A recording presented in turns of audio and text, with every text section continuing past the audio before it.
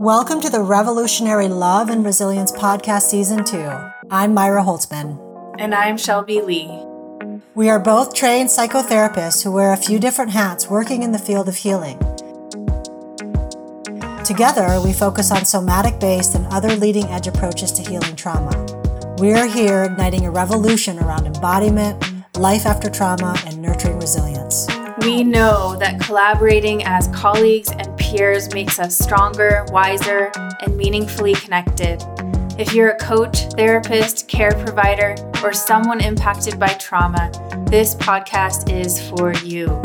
We believe in the body as an ally in the healing process and support the magic of helping nervous systems come back into balance. Join us as we offer an empowering and relationship-focused perspective to healing. This is a place where fierce and tender folks can come to get support and encouragement. We want you to know that we are right here with you on the path. Here we are again, Myra. Good to see you. I'm so excited to be in this conversation with you. Me too. Good to see you as well.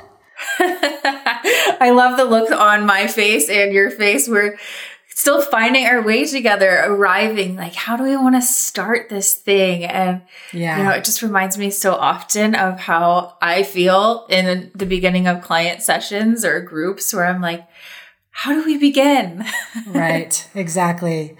Well, we just had that conversation about maybe having a format, and I brought it up, and I realized that what I liked about what you said is that we're finding our way together, which I really appreciate, because doing the work that we do, I think that we can generally feel like we have to know all of the answers. And in this situation, especially for me, I feel like, yep, I'm definitely finding my way and kind of feeling my way around blind. So thanks for saying that. Yeah. It sort of helps me feel a little bit more settled and reminds me I don't have to have it all right and perfect and know all the things, because that's always going to get in the way.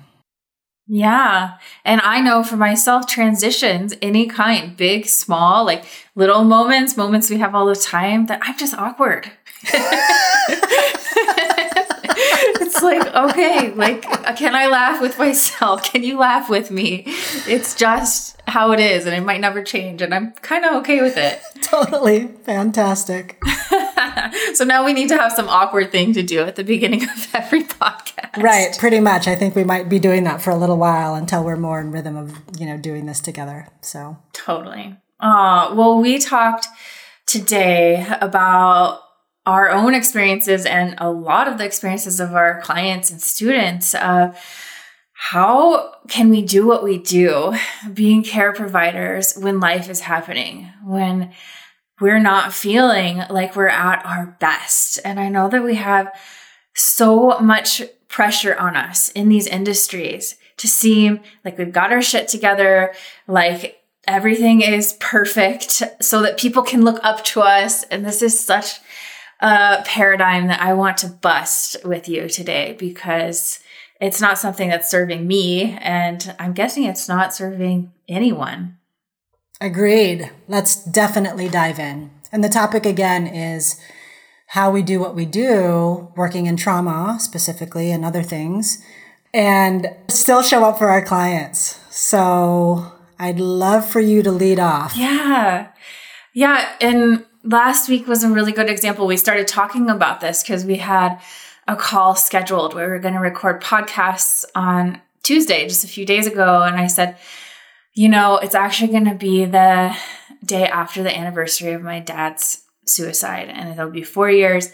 And what I know about my system is that I never know what's going to be happening that day. And Monday rolled around, and my goodness, I was upside down, and these things were really stored, in my cells, in my body. I'm doing great in my life. And Monday came, and I was just foggy, full of grief, heavy, lethargic. And so the question it was, how do we show up? How do I show up for clients? How do I show up for my business? How do I show up with you for this quote unquote work we do, if we could call it that? And that was how the topic came up. And for me, it's like so many of our friends, our colleagues, our peers, the people we work with are, mothers, they're students, they're going through, they're experiencing trauma on a daily basis, some people. And it's like, does that mean we can't be coaches? What do you think, Myra? I mean, it's such a juicy question because I think it's something that we all have to navigate. And I'm just so curious to hear about how you navigated what came up for you last week with the anniversary of your dad's suicide. Is it okay if we dive in there? Because what we do really well together is riff. And one of the questions that I had for you was, so when you showed up that day and you were sort of feeling foggy and kind of out of it, do you remember what your sort of first instinct was or your first thought, like how you related to that experience in yourself? Does that question make sense? Yeah. My very first thought, this is something that happens a lot, is that, the date is there on the calendar and I blocked it out. And I was like, I'm just going to keep that day to do something meaningful and I'm not going to schedule anything. And like Shelby fashion over the weeks, that day started filling up with, I could totally lead this call because it's with, students I love, which is absolutely true. It feels easy. It feels like, who else would I rather spend that day with? And then, it started filling up with little admin tasks and little meetings with my web developer. And all of a sudden that started feeling really familiar. I can handle this. I can handle anything. I've got this. I have a practice. It'll get me through it all. And so it was more like how do I just get myself through pulling from all of my resources instead of just creating space so I wouldn't have to pull from all my resources, which is something I'm still really, really learning. Yeah. How to pull from your resources and create the space instead of sort of subconsciously or unconsciously fill up all of that time. Yeah, this thing of like, and I'm getting this reflection from everyone in my life right now in kind of a painful way. It's like, you got this. Like, and I know I've got this. Like I could fill it to the brim and I would have it. But what I'm wanting to shift towards is, what if I actually just totally take the pressure off and create space and not have to muscle through things, not have to keep proving to myself that I've got this. It's like, sure, okay, we know I've got this. It's going to be fine. All the calls are going to be great. And can you give yourself a little space to just be, period? Yeah. And I don't know the answer to that yet. Yeah. So what ended up happening then with your day full of calls and, having not created the space? Like how, because this is now the question, right? Like, what were you doing to take care of yourself in the midst of all of the things that you had planned and all of the conversations? What was it like to be in your body? We'll just start with those two questions and see where they go for you. Yeah. I did something that I hadn't ever done before that I can remember quite in this way, where the night before, because that was a Monday, I was talking to a good friend and he and I had been on the phone for about an hour and all of a sudden something shifted and I felt all of the sadness in my body. And usually what I would do would be get off the phone and go manage it myself or ignore it, turn on Netflix. And I just got brave in that moment. And I said to him, I know we're like on this particular topic in this conversation. And I just want to share with you, I just got hit with an overwhelming amount of sadness. And I am really aware that, my mind at night starts to go towards all of the scary and painful things that happen during this time. Mm-hmm. And I just want to share that with you. And knowing him, and he just showed up, but I don't let people show up usually. Usually I go off and deal. And he just slowed everything down and held me and listened and kept asking like, what would be helpful right now? Do you want to share more? Can you tell me more? I'm right here with you. And I just let myself cry a lot. And letting people into my process, it's funny. So many people let me into their process, but I have this ongoing story that I've got to be the one to hold it all, and I do it all alone. And my stuff is way too big for anyone except for my therapist. Mm-hmm. And I'm really starting to let friends in these ways. And it felt like the best medicine ever. You know, all of Monday was easy. It was super easy. And I went for a long nature walk with the dogs where I really took some time to just feel in between all of the meetings I'd set. But it was that co-regulation and really letting myself feel my feelings with another that was a game changer for me. Beautiful. I noticed as you were talking that my whole body started to relax and settle when you were talking about pausing in the conversation that you were in with your friend and then letting yourself receive the kind of care and co-regulation and attunement that we really need to be fully resourced in the roles that we are in life. And I also found myself getting really tearful thinking about how we, as healers, as practitioners, like how I wonder if a lot of us don't know how to receive the same kind of care that we give, right? And Does that make sense to you? Like, I'm so good at being attuned. I know how to do all of that. I can do it for so many people in my life. And yeah, I think learning how to receive is probably one of the biggest ways to get resourced given what we do and the intensity of the client work and the work that we just do in general is. So something about that was very tender and touching for me and really helpful. So I told you earlier, I'm on day 2 of a detox. And yesterday I burned my pizza in my new air fryer. I was sitting in my kitchen weeping about it. And I had this moment where I was like, you can handle it. Just get another pizza. Like, it's no big deal. Like, go out and get food. Like, kind of just all the self-management that I know how to do. And there was a turning point where this little voice in my head was like, girl, it's okay to cry over burnt pizza. Like, it doesn't have to be some big epic thing, some big transformation that you're going through. Just that sort of pressure release of like, I fucking really wanted that pizza and I'm really hungry and now I've got to wait another 15 minutes. It's a small thing in comparison to like the anniversary that you were talking about with your dad's suicide.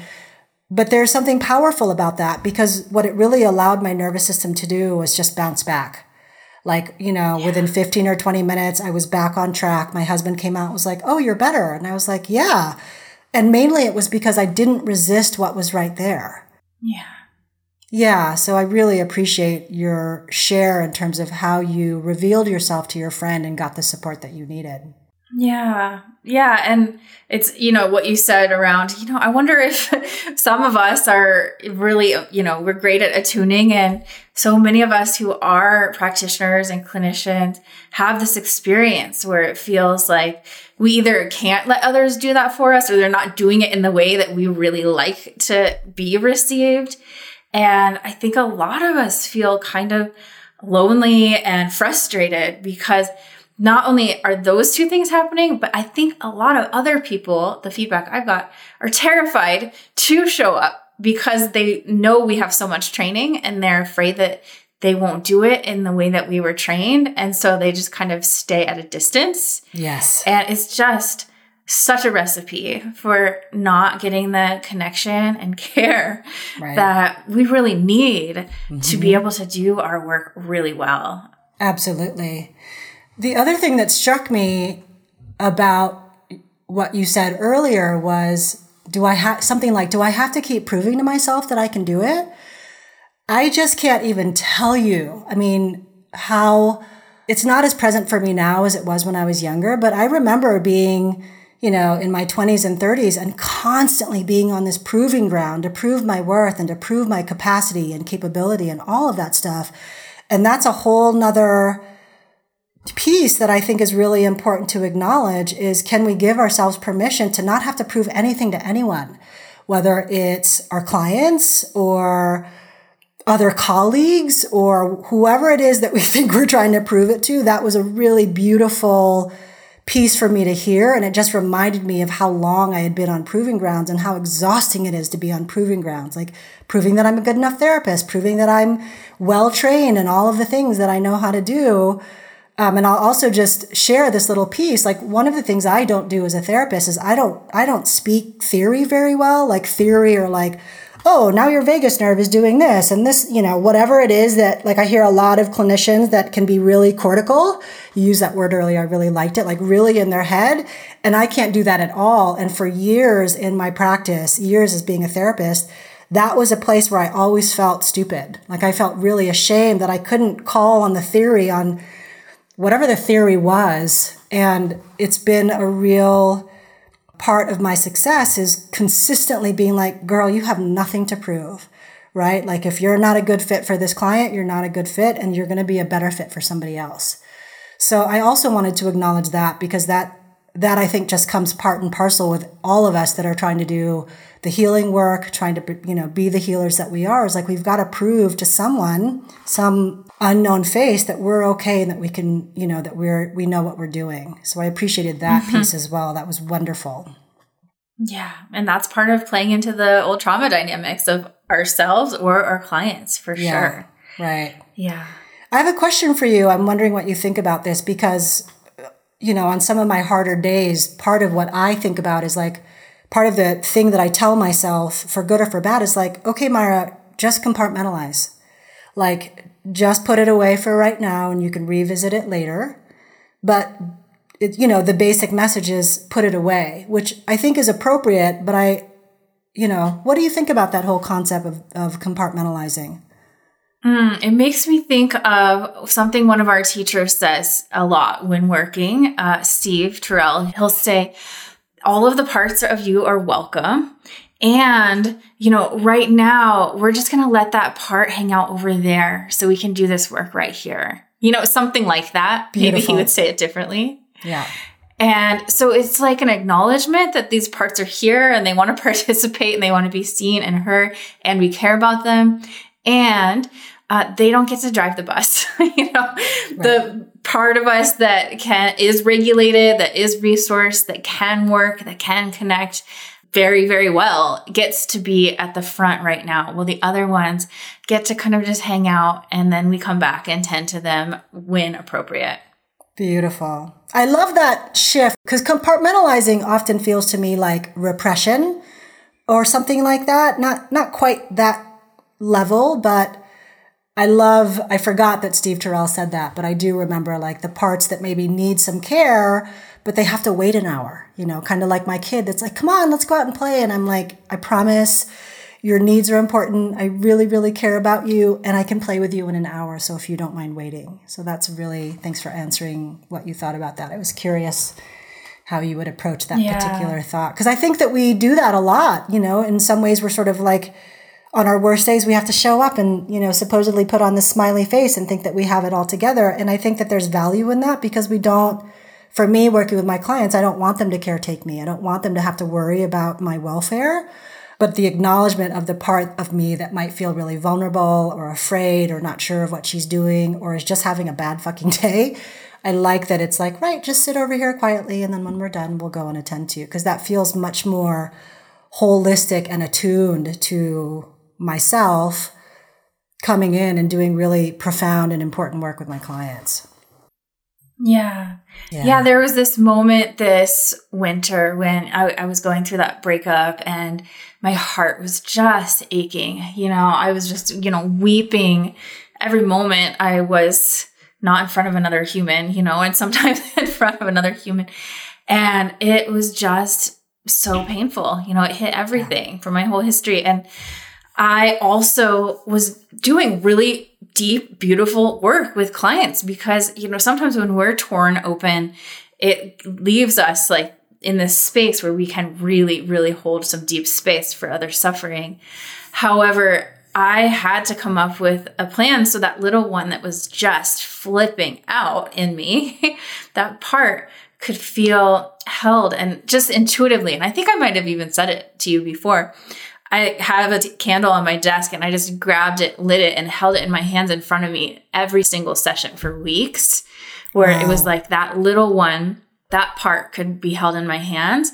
And then the integrated, resourced therapist coach part, who is very there and present, could also do her job. And so it was just this tender thing where I was just holding that candle, that flame for that little one. And then I could be here trusting that I could return at the end of the session when I needed to tend to that part. God damn, Shelby. That's amazing. That's beautiful. That like did something in my heart. Like there was like a little flutter of like, oh, I can do that too. That's really beautiful. Thank you for sharing that. I don't think that you did share that with me.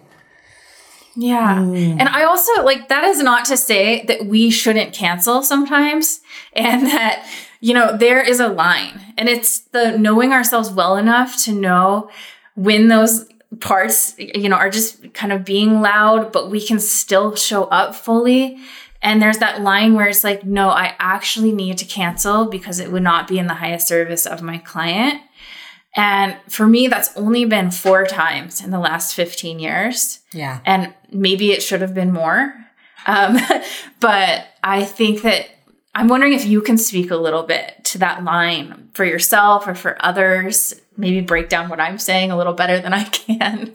No, I love that you brought this up, because part of my learning curve of being a clinician is learning when I've done too much, because that impulse to want to cancel, and then the shame that comes along with wanting to cancel because I need a mental health day, right? Here I am, this mental health practitioner, and all of a sudden I'm just having a day where I literally cannot regulate or manage because the emotions are just so big, and there isn't going to be compartmentalizing. There isn't going to be setting my parts aside. It just feels too overwhelming. And so I am all for it. I'm so glad you brought that up, because the shame piece, again, related to that proving ground experience, has had me show up for sessions where I'm basically just bracing the entire session. And I know that I'm not being of the highest service and in integrity with myself when I'm with clients, just bracing and watching the clock.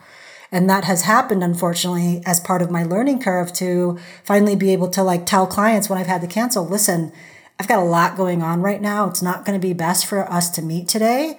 And then giving myself full permission to just let that be what it is. And then the other thing that occurs to me is part of what I make up about that, and this might just be me trying to reassure myself, but I also believe that that's really good role modeling for clients. For our clients that maybe don't know how to practice self-care or don't know the nuances, and then they sort of overextend themselves, or they do something that isn't quite right. And then it's not that things blow up, but that it just starts to feel bad in the body. So I think that doing that, I would want you to do it more, and I don't mean that in a bad way, but sometimes we just need to be human. And in our roles, I think, at least for me, I sometimes will adopt or try, like, be in the story that I have to be superhuman, and that I have to know, again, like, know all of the things, and I've got to be the upbeat one and the regulated one.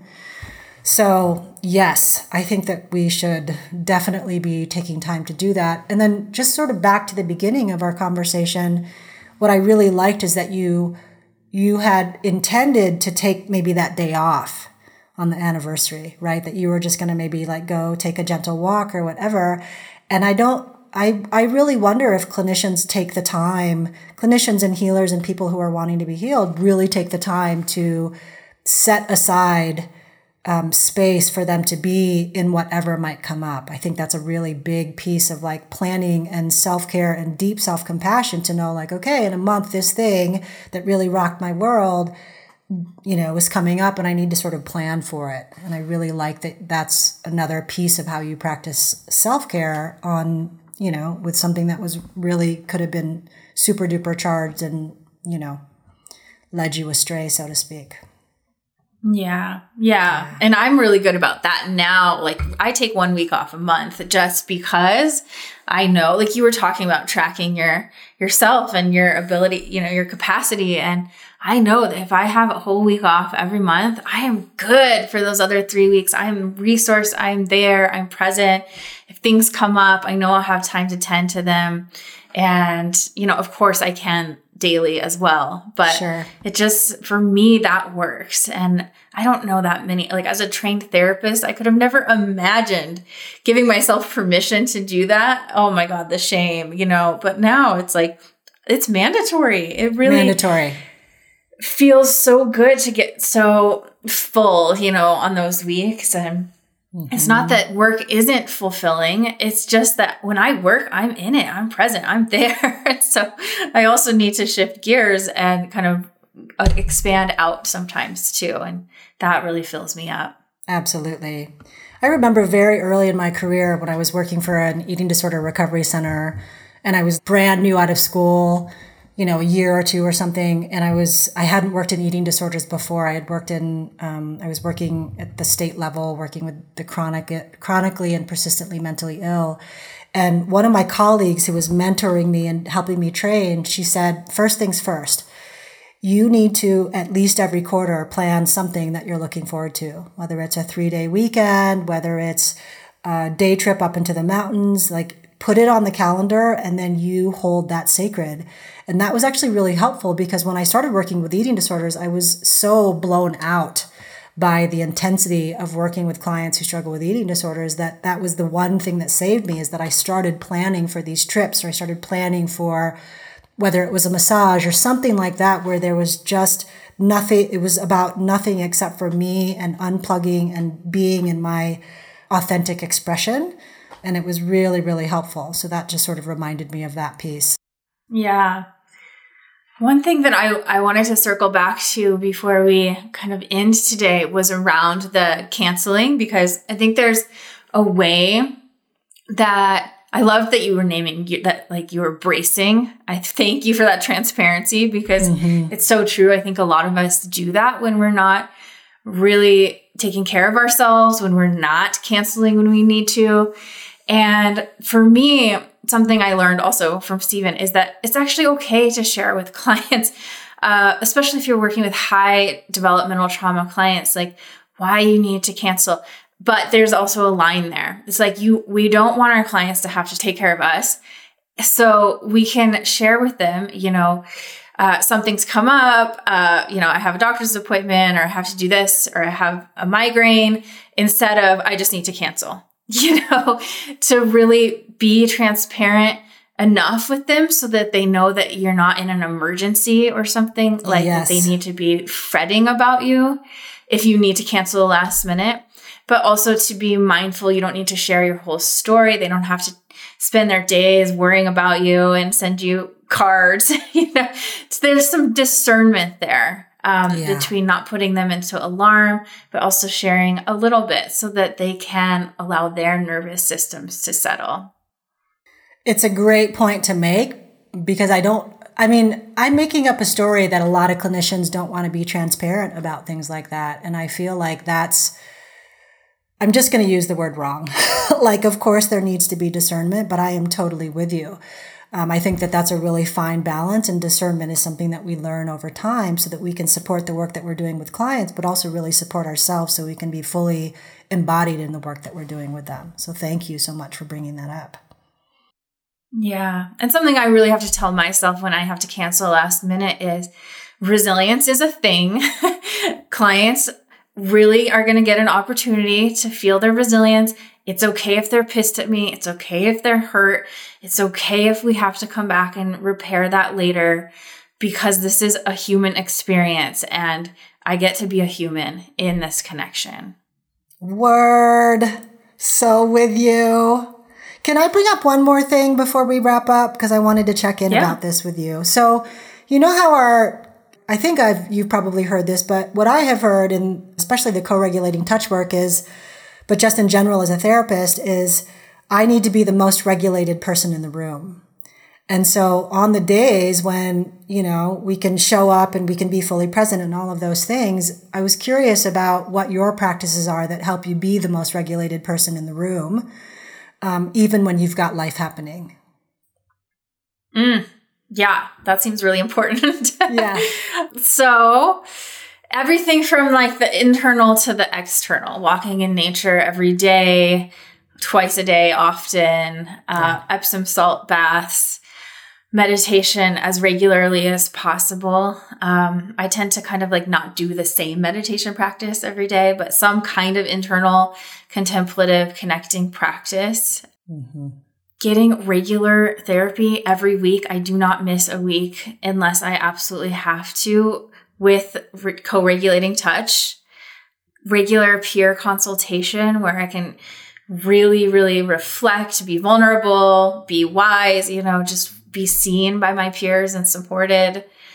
Let's see, always feeling a foot on the ground and really, really just tuning into that foot. That's right. Feeling my kidneys, really breathing into my kidneys. I often have a hand on my heart when I'm working with someone, really feeling with them, allowing myself to feel with them instead of trying to cut myself off in some way. That's exhausting. Mm-hmm. Those are a few that come to mind. How about you? That's amazing. So you once said to me, and I so trust this about you, we were talking about self-care one day and you're just like, I don't know anybody that's better at self-care than me. And I just loved how when I asked you the question, you went, in my mind, really systemic. And what I mean by systemic is, what are you doing in your outside environment, like outside of yourself, that supports regulation? And I really love that. What I tend to do is similar to what you were saying towards the end, is feeling that one foot on the ground. So I tend to look for some place in my system that feels really good. Oh yeah, like that foot that's really nice and warm, or the shoulders that are really nice and soft, or the jaw that's really loose, especially when things in session maybe start to get intense. And then the natural thing that the body wants to do is brace, because if we're talking about co-regulation, right, that means that we're in this back and forth relationship together and helping each other regulate our nervous systems. And so being able to just come into my own body and find those places that feel really solid, for example, that's been really helpful. And then the last thing I want to say, just to reiterate, is the feeling with. That's like the perfect 2 words to describe attunement. Like, what about if I feel with my client, right? Versus maybe feeling for, or thinking that you have to fix something or, jump and attend to something. Feeling with is a beautiful way to put that. So I'm glad we talked about this, because it's varied, and we have to keep finding these ways that we get to be regulated, because it's just that much of an imperative. So I appreciate you answering that question. But I mainly tend to go to my body, and I also liked the heart thing with feeling with, because it reminds me of, not that I get lost, but like it reminds me like, right, I'm here together with my client, helping to support a nervous system becoming more resilient and more fluid. So that was great. Thank you for that. Yeah. Yeah. I often feel my whole back of my body and imagine all of the people that are cheering me on, alive and not alive, there with me supporting the session. Yeah. I tend to bring that in when I'm feeling particularly dysregulated. Like if I'm walking into a session and I know I've got stuff going on, I call it calling in my counsel. So I imagine, my spiritual supports coming in. I also imagine, the people who are really close to me that love and adore me, all sort of sitting at my back and emanating care and love and joy, and we're here with you. And all of that together, what you said, and then, these body-based practices have been huge in helping me to be the most regulated person in the room. So I'm glad I brought up that topic before we wrap up for the day. Me too. Oh, yeah. Okay. So this is really good information. I'm so glad. It's like helping me resource as we're talking about it and regulate. Oh, it's just so good to be here with you. Yeah, thank you, Myra. Yeah. Thank you, Shelby. Talk to you later. Okay. Thank you so much for being a part of the show and being part of this love revolution. If you're feeling nourished and supported by this podcast, please share it with your people. Subscribe so you're notified of all of our episodes, and leave a 5-star review so we can get the word out. If you're a therapist, coach, or on your own healing journey and have themes you'd love to have us explore, send us an email at revolutionaryloveandresilience@gmail.com. You can find both of our offerings, everything from online courses to one-on-one sessions, by following our links in the show notes or searching our names online.